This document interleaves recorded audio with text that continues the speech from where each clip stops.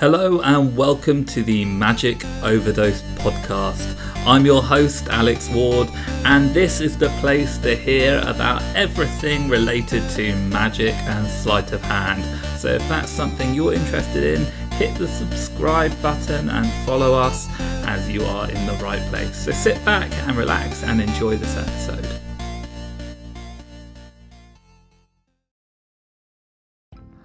Hello and welcome to this week's Magic Overdose podcast. I'm your host, Alex Ward, and this week we are going to be talking about the mystical world of mentalism. And for those of you who don't know what mentalism is essentially, summed up in a nutshell, it is mind reading. It's a different branch of magic altogether. It's essentially magic with the mind. So anything that just involves the more mental sort of side of magic. So rather than sort of doing something really visual, you're doing something that would be happening either, in your mind or in their mind, where they think of something and you can tell them what they're thinking, or perhaps you might predict something that they're going to do or think of before they do it. So that's kind of what mentalism is, but we're going to be discussing it a little bit more in detail in this episode. I've got a book in front of me, one of my favorite books, called 13 Steps to Mentalism. I mentioned it in the very first episode of this podcast. It's one of my favorite books on mentalism. You can't really go wrong with it, and it's called 13 Steps for a reason, and that's because it has 13 different steps into mentalism, and I'm going to be going through some of those steps in this episode just to talk about the different elements that are involved in mentalism and how they can be implemented into your act, whether or not you're doing just mentalism or you're mixing magic and mentalism together. So let's get into the podcast.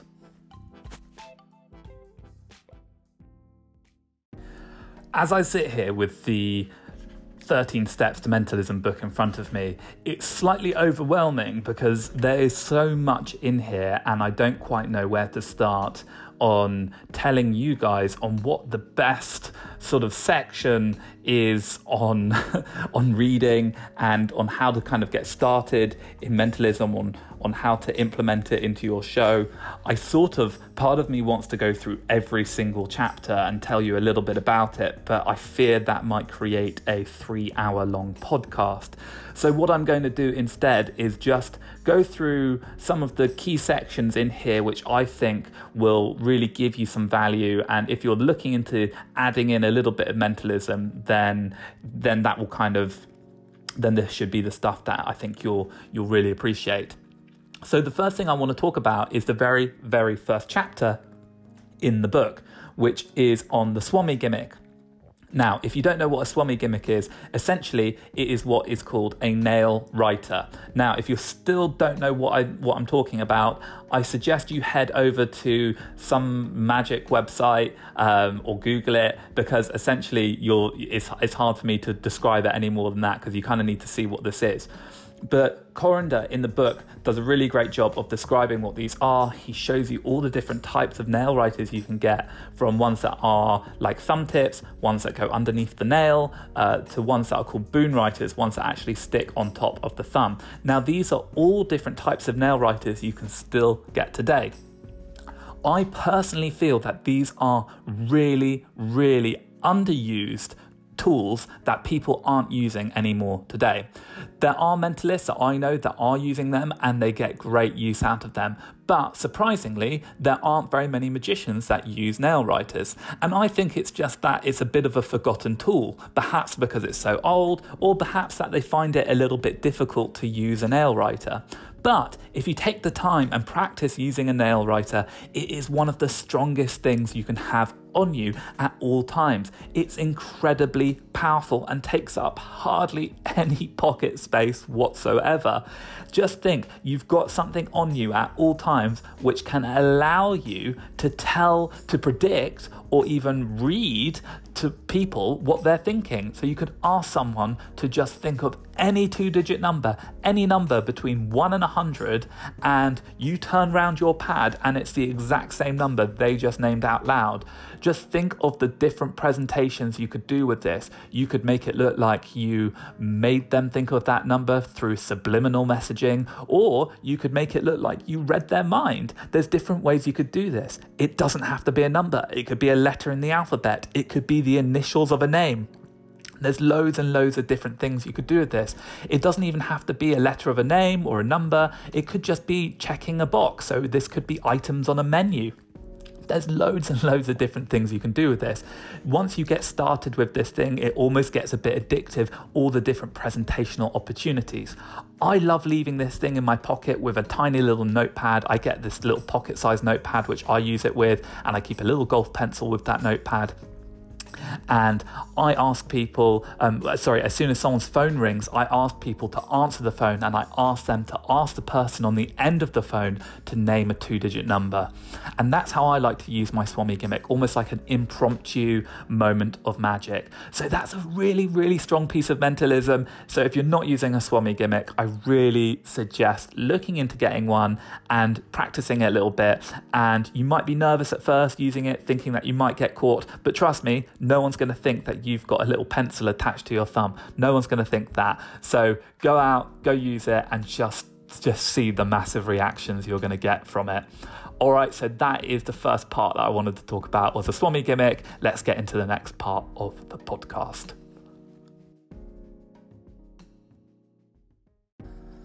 So if you're interested in mentalism, there is a section in this book, and this is chapter 2.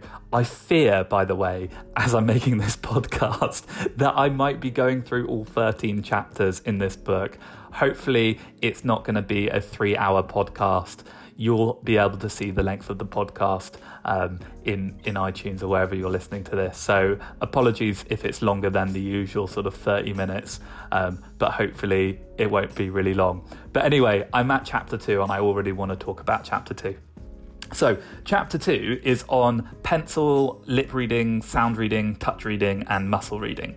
I'm going to briefly just talk about this, and I'm not going to really talk about the different techniques, but I want to talk about why this is something that you may want to start experimenting with, and how to start experimenting with this within your magic performances. Because if you're interested in this, sometimes it's a little bit scary to start looking into muscle reading, because there is a potential to fail with it, because it doesn't always work. It's quite hard to do and it takes a lot of practice. But you can still start practicing muscle reading while making it look like you're doing muscle reading, and you are doing it, but really there's a secure outcome.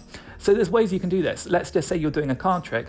If you force a card on someone, you know what the card is, and then you ask them to mix the cards, and then you take out, let's just say, 10 cards, and you make sure that one of the cards you take out is their card. You lay them all face up on the table, and then you do the muscle reading. And muscle reading, for those of you who don't know, is where you read the sensations in someone's muscles to tell what they're thinking, or to tell what object they're thinking of. So but you know what card they've picked because you forced it. But really what you're going to be doing here is practicing muscle reading, right? And trying to read the muscles, but at the same time, you definitely also know what card they've gone for. And in this case, you're sort of developing a skill, but whilst also showing the same effect that would be happening while muscle reading. You can also do this while there's a thing called pencil reading here. So, for example, if you get someone to sign a playing card, you could say to them, "Oh, do me a favor, just write a 2-digit number on that playing card as well. Don't let me see." Now, this is pencil reading, right? You can try and see what's happening on the pencil on the pen, if they're signing a playing card, while they write that 2-digit number on the playing card. Now, if you don't see what that 2-digit number is, it doesn't matter. They're just signing a playing card for a trick and writing a 2-digit number so you can identify it later. But if you can read by the movements of the pen, what that number is, then you've got a mini little effect there that you've just achieved. So they write down a 2-digit number, and you've seen somehow that they've written 23 because it was obvious by the pen movements. Then you can say to them, "Do me a favor, hold that card to your chest and concentrate on that number." Good. And then you can reveal that they're thinking of 23, and then move into your card effect as you would usually. But if you didn't know what number they were thinking of, it doesn't matter. is just a normal signed card effect. So this is definitely, if you're getting 13 Steps to Mentalism, a chapter worth looking into, because there's loads and loads of material in here. Not just the stuff that I'm talking about, but some really, really great stuff. And there are definitely loads of ways that you can implement it into your usual magic material and get sort of little extra effects in there from the stuff that you're already doing.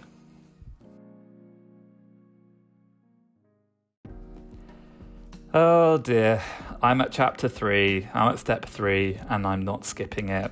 I want to talk about it. I think it's very important. It's an important part of mentalism, so I'm going to talk about it. Okay, so step 3 is mnemonics and mental systems.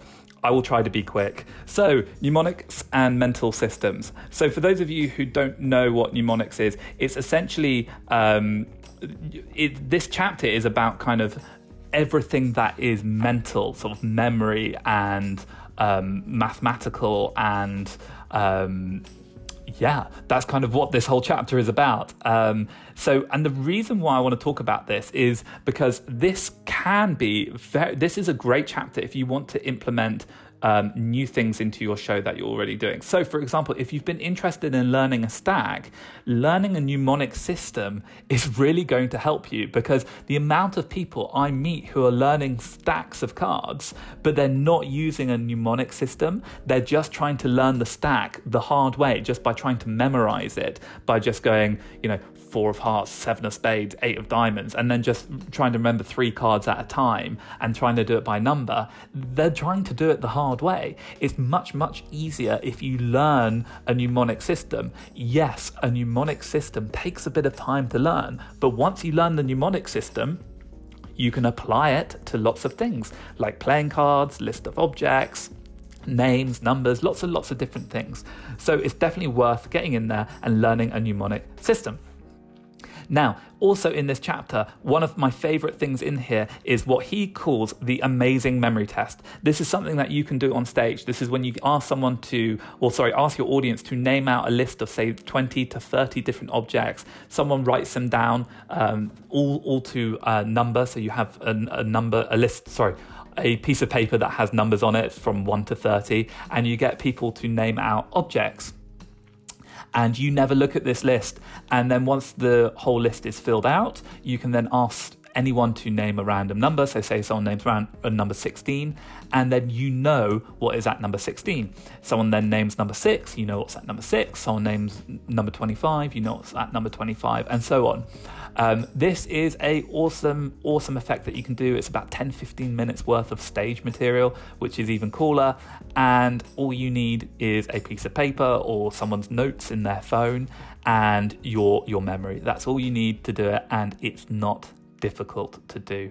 And not only that, is it's a skill that you can just take with you into your everyday life. So you can use it to remember a shopping list, you can use it to memorize all sorts of different things, phone numbers. I use it to in my everyday life. So I don't really write things down, I just memorize stuff.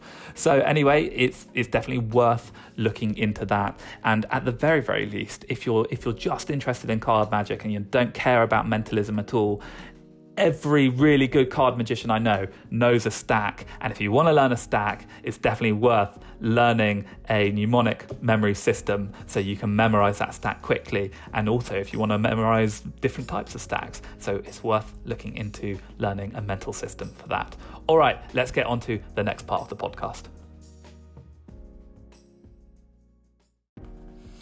Okay, so I just skipped out a couple of chapters. I'm very proud of myself for doing that. We skipped out, not because they weren't good, but just because I feel like I want to focus on stuff that works more on close-up and less on stuff that works on stage. Because I feel like that more of our listeners are sort of close-up people, and the stuff in the last chapters were sort of on predictions and blindfold stuff. So but if you're interested in that, definitely, as I keep saying, just get the book. All the information's in the book. I'm talking about the book. Just get 13 Steps to Mentalism. It's like it's one of the oldest and best books there is on mentalism. So just get the book if you want to learn all this stuff. It's there. It's an old book, and just get it.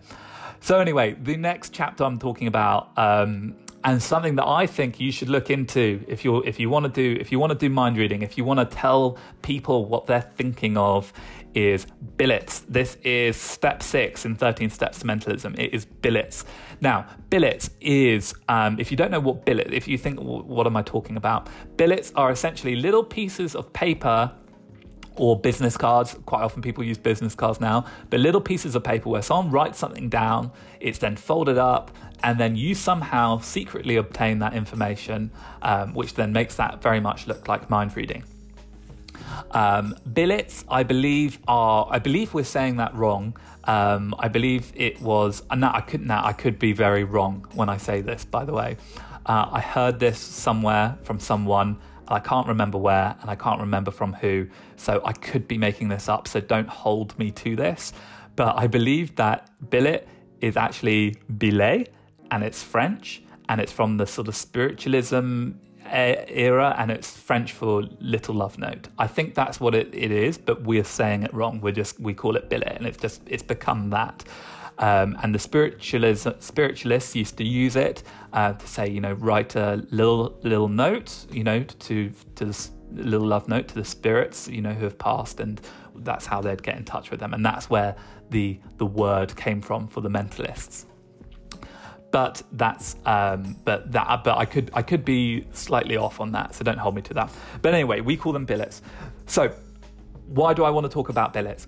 The reason is because I think it's possibly one of the most underused techniques in mentalism even, and definitely magic. I think a lot of people avoid using billets because possibly they don't understand the power of them and understand, all the different techniques that you can use with billets.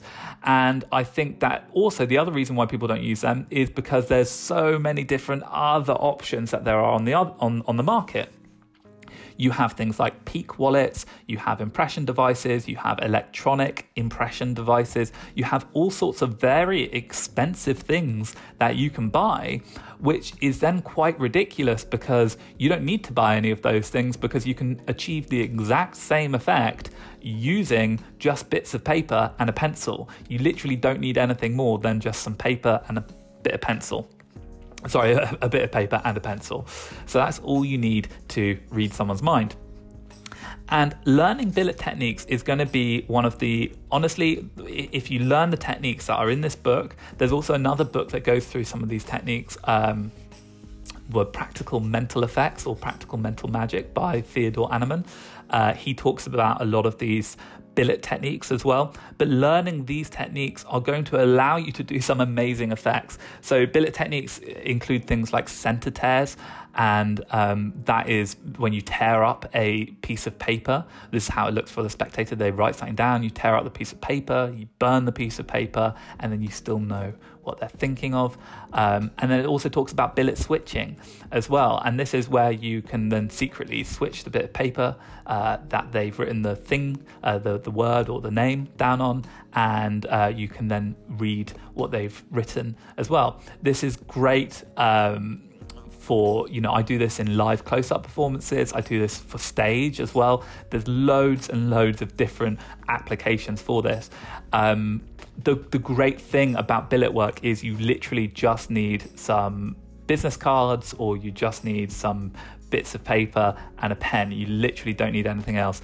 A lot of mentalists and magicians are surprised when they see how little I carry at a gig. I just carry a stack of blank business cards and a pen, and I take a deck of playing cards with me as well. That's all I take to a gig, but people are surprised that I can work a room with just that. But there is enough routines you can do with just a blank deck of business cards, and asking people to think of things. So it's definitely worth learning billet techniques. You can get a lot of mind reading done with that. I don't really know what more I can say on that without sort of giving away techniques. So I'm gonna end my rant, my ramblings on billet techniques. But if you're interested in mentalism, I encourage you before you spend a lot of money on some gadget, gizmo or wallet or impression device, to just first learn some billet techniques, go out and do them. check out the reactions, and you'll just see it's going to be the same reactions you're going to get from any of these expensive props. All right, so that is billets.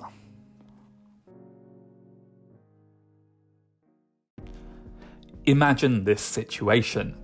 You've been invited over to someone's home for a dinner party, and at the end of the evening, someone asks you to perform a magic trick. So you ask the person who's asked you to perform to go to their bookshelf and grab a book.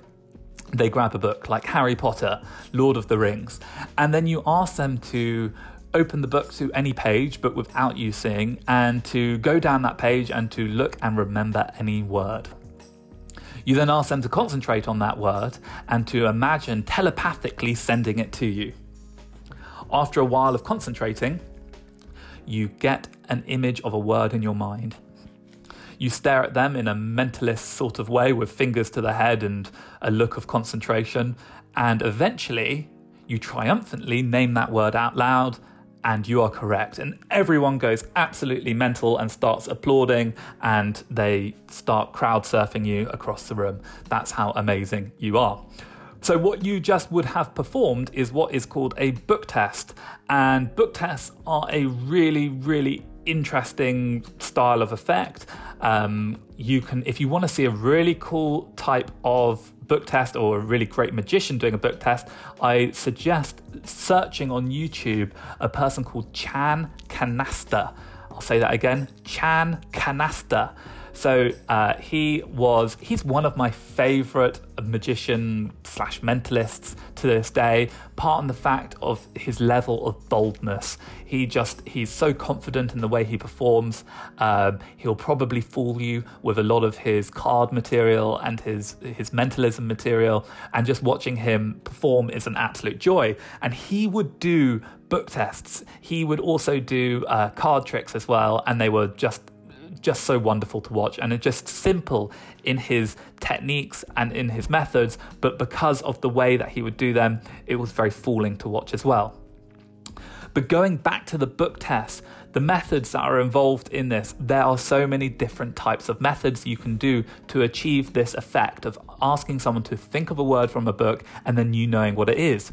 Some of these methods involve trick books that are very expensive to buy, almost, around sort of between $500 and $1,000 to buy.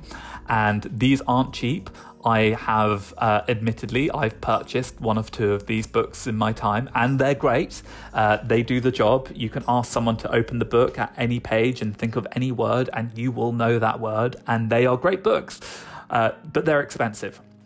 Likewise, there are very, very cheap and impromptu methods where you don't need anything. You can ask someone to grab a couple of books, and then you ask them to, say stop on any page, and you ask them to remember the first word on that page, and you can tell them the first word. Likewise, there's other ways you can do it as well. You could ask someone to take out a couple of cards from the pack, and if they picked a 2 and a 5, you can say to them, well, turn to page 52 or 25 and remember the first word on that page. So probably the card guys on you are already thinking, well, I could do that, I can force cards. So you're already probably figuring out that this is something that you could do.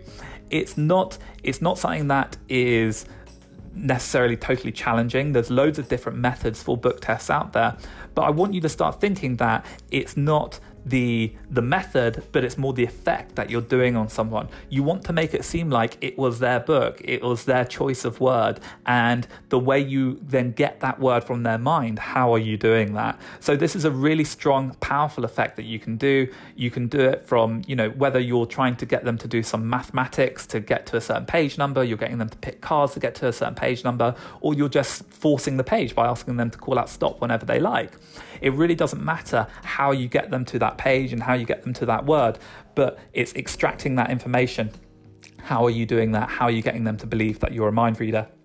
This is a really strong and easy effect that you can do. It's a really nice way to introduce some mentalism into your act as well. So it's great to do impromptu if you're over at someone's house. It's also a great effect that you can do on stage. So if you're looking to add in some stage magic, so if you're not doing any stage magic at the moment, and if you're not performing on stage, but you're looking into doing it and you want to know what types of effects to add in, this is something super easy and super quick that you can add in. Just chuck a couple of books in your bag and you've already got another sort of anywhere between a 3 and 7 minute routine that you can do just by adding in a couple of books. Cool. So super easy, super cool, and that's the book test. So I hope you guys get a lot of joy out of that. And you don't have to do it with books. Sorry, I haven't finished. You can do it with magazines as well. So, look into that, and there's a chapter on it in 13 Steps to Mentalism. So good luck with the book test, and let's get on to the next part of the podcast.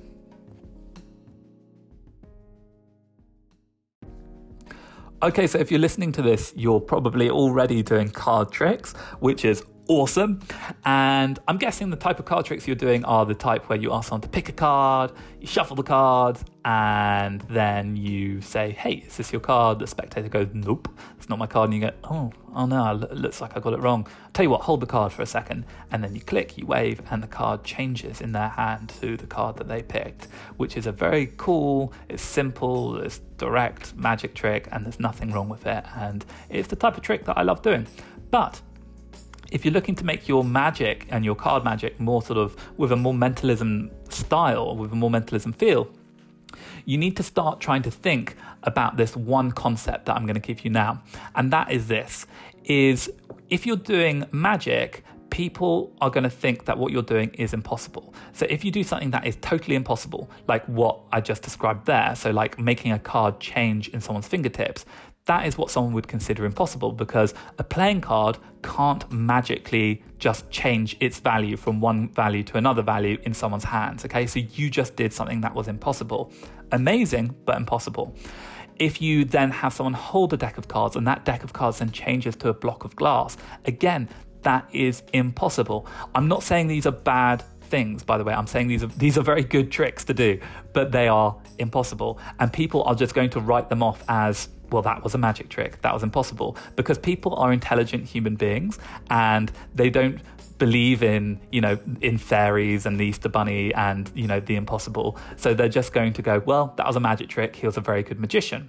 Where if you change your magic from being impossible to highly improbable, then they have to argue with themselves. They have to go, well, what if I'd picked a different card? Or what if I'd thought of something else? Then it wouldn't have worked.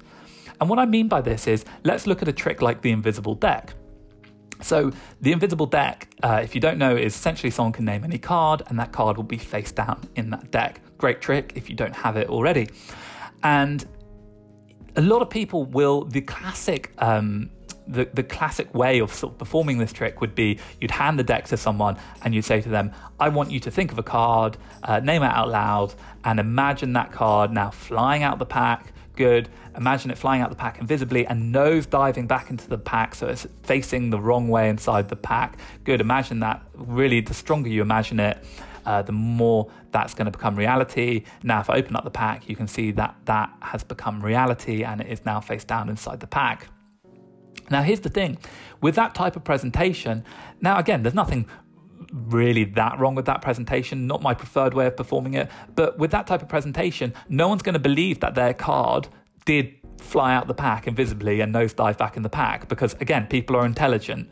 So they're just going to go to the assumption of, well, maybe he had a trick pack, maybe he used sleight of hand. They may not know the answer, but they're going to they're going to brush it aside. Whereas if you hand someone a pack of cards and you say, I prepared this pack in a very special way, there's one card face down, I'm going to get you to name that card, but I'll give you a clue. It's not an obvious card like an ace or a queen. I want you to think of a card which you would consider to be obscure, right? One that you wouldn't usually name. So if you'd usually think of a heart, maybe think of a spade or a club. If you'd usually think of a spade, think of a heart or a diamond. And perhaps, maybe think of an obscure card like a number card. Great, get a card in your mind. Also get a second card in your mind. Think of the opposite to that card. So maybe the opposite in colour or the opposite in number. Good. Change your mind a couple of times, back and forth, back and forth. Now stop on that card. Good. Name that card out loud.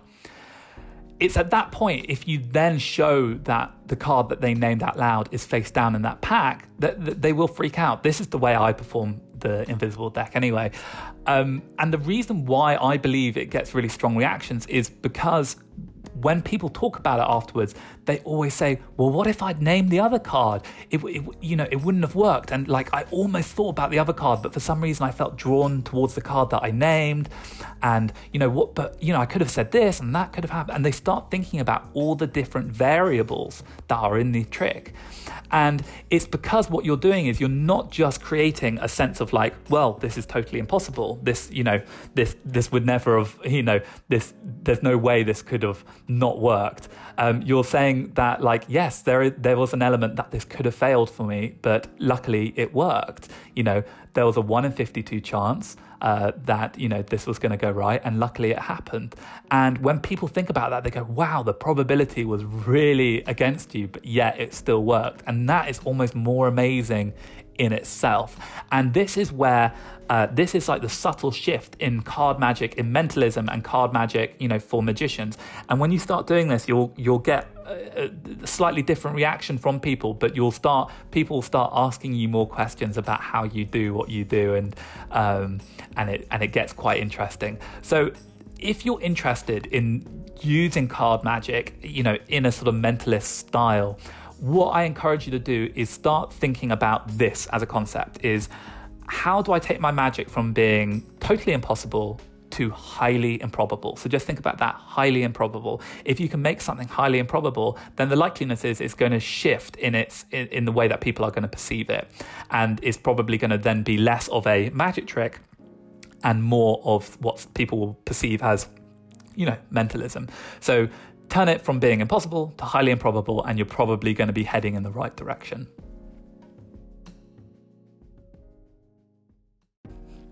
So this next little section, I'm going to talk about cold reading.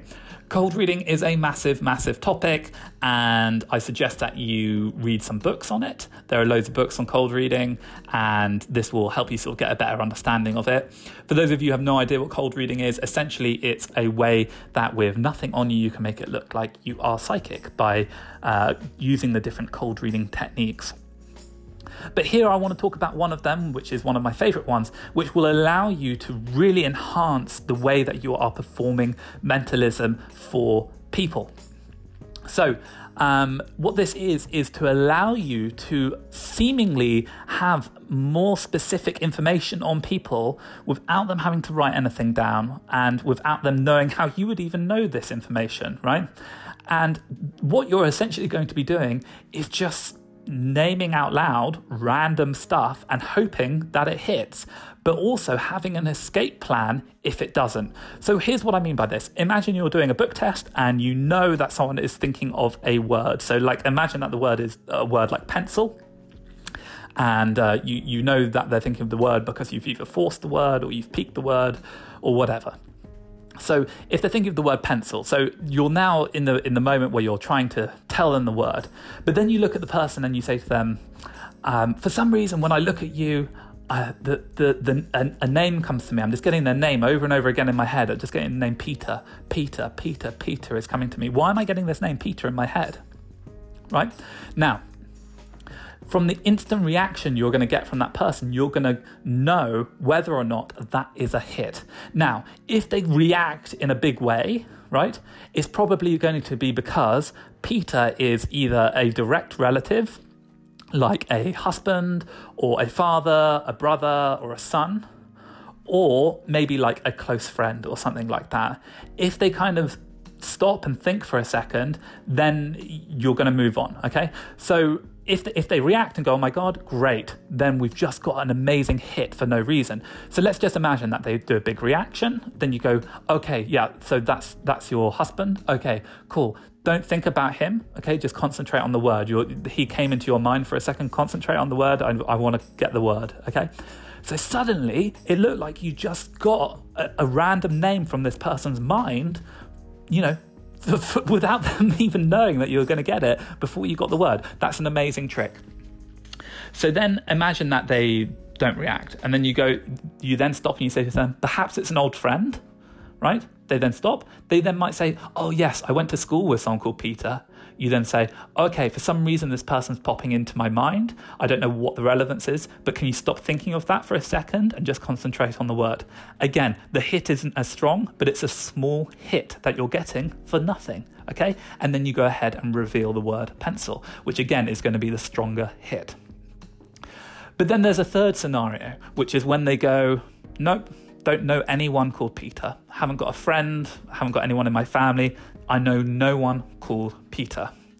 At that point, you can go, that's strange, it's just the name is coming into my head, it usually has some relevance. You know what, what's the first letter of the word? Is the first letter of the word P by any chance? It could be that. Is the first letter of the word P that you're thinking of? And they'll go, yes. And you go, oh, okay, that makes sense. Great. Just concentrate on the word then. I think that's where the confusion was. I was getting a name instead of the word. And then I just move on for that. So all I did there was I took the first letter of the word that they were thinking of and thought of a name. Likewise, if they were thinking of the word cup, for example, I would think of I'd say the name, who's Chris? Why am I getting the name Chris? It's just coming to me. Well, Christopher is coming to me over and over again. Who's Christopher? Right? And that's just the first name that comes to my mind when I think of the first letter of the word cup. By the way, I'm just naming things that are on my desk at the moment. And I play it the exact same way. And I could do this with names as well. If I peeked a name and someone wrote down the name, James, I would then think of a female name and I go, who's Jessica? Why am I getting Jessica in my mind? Who's Jessica? Is this an old friend of yours? So I just do the same thing like that. So that's all you need to do. And if it hits, it's amazing. If it doesn't hit, it's not a big deal. You just move on from it, okay? And they will forget it because you've always got the hit at the end. This is, I can't express to you, one of the most powerful techniques that you can use.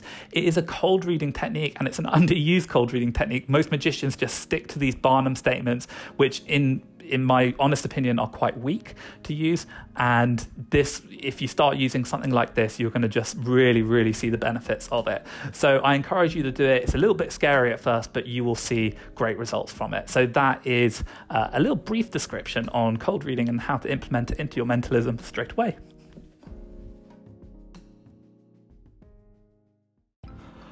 That is the end of this week's episode. I hope you enjoyed it, and I hope you got a lot of information about mentalism. And if you're new to mentalism, hopefully that was a nice little introduction for you. So let's give you a little bit of news about what's going on in the Magic Overdose world. The new website is going to be launching in just 3 days' time, which is very exciting. If you're listening to this, several weeks after the release, then go over to the website now, magicoverdose.com, and sign up because it's already open and launched and ready for you to join. So it's very exciting. I'm so excited to launch it. It's been months and months making the thing, and we've had beta testers in to test it out and make sure that there's no more bugs going on in it. And so I think we're pretty much there now. Just a few more little bits and bobs to add into it over the next couple of days, but we're pretty much there. So really excited to get everyone in and get them all signed up and using the site. And what's going to be so cool about the site is once everyone joins, it's just going to continue to grow and continue to add content to it. So I'm super pumped about it. So really excited about the site. Other than that, I think we're all done with the podcast. Be really grateful if you're listening on iTunes, if you go leave a review on iTunes, just telling everyone how much you enjoy the podcast, and I would be eternally grateful to you if you did that, just because it'll help other listeners find the podcast. And if you're listening on Anchor, feel free to leave me a message on Anchor, and I will listen to that and potentially play it on the next podcast. So until next time, I hope you guys have a great week, and I will see you next time.